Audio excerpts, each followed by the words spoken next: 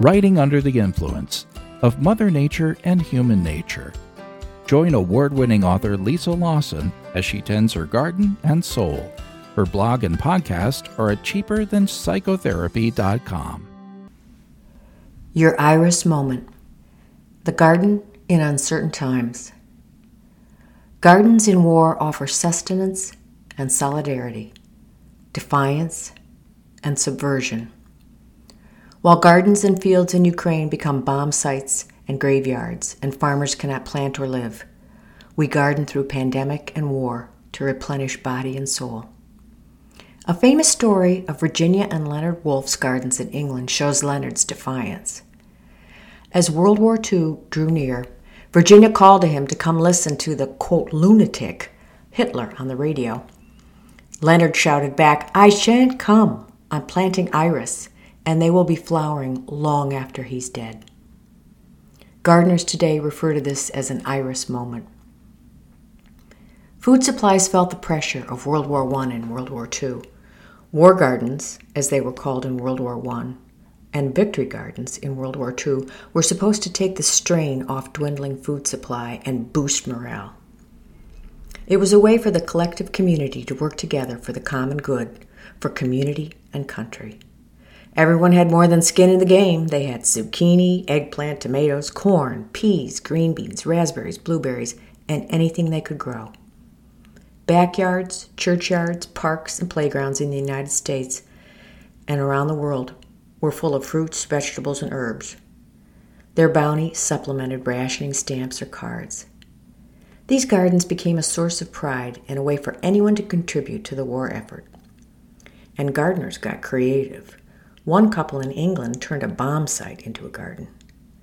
Gardeners swapped seeds and news about their loved ones' whereabouts and well-being. Posters promoting Victory Garden were everywhere. In the U.S., a public service advertising campaign created by the National War Gardens Commission encouraged everyone to do their part. Posters, magazine ads, and newsreels touted the success of these local victory gardens with humor and pride. One poster showed a young boy with a hoe chasing fruits and vegetables over a hill. The headline, "War Gardens Over the Hill. The seeds of victory ensure the fruits of peace." This public service campaign also offered educational booklets and seeds. In today's cluttered cyber market, with clickbait rates of 10 to 15% considered successful, this public service campaign was record-breaking. Half of all households in America had a victory garden, and by the time the war ended in 1945, Americans had grown about 8 million tons of food. That's a lot of food. My mother, born in 1936 in a small farming community in Minnesota, remembers collecting milkweed pods for the war effort. The silk was used in parachutes. And when she went to the movies, a newsreel promoted victory gardens. And the war effort did something else.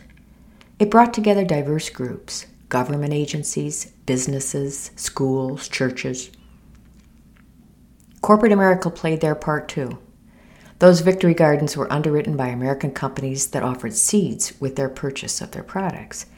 Sure, corporations got tax breaks and earned profits from their efforts, but their contribution added to the collective solidarity of a nation.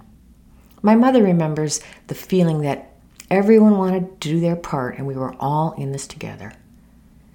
For some, gardening is a subversive act, a way to thwart your dependence on large corporate farming. The idea being that every tomato you grow makes you less dependent on big agra, as a fellow gardener told me. A close neighbor raises chickens in the center of town. Are they subversive chickens? Ukraine, breadbasket of Europe, supplies wheat, corn, and sunflowers. As fields lie fallow, who will pick up the slack? My ancestors who fled present-day Ukraine cultivated the winter wheat that fed Russia. But when Russia revoked their promises, they were forced to leave because of the seeds of a broken promise. My ancestors had their iris moment. What will be our collective iris moment? The sunflower is the national flower of Ukraine, and Ukrainian soldiers are being offered sunflower seeds so that when they die, sunflowers will sprout where they fall. Ukrainians know how to create solidarity and defiance in the darkness. I intend to plant a lot of sunflowers. Let's call it my sunflower moment.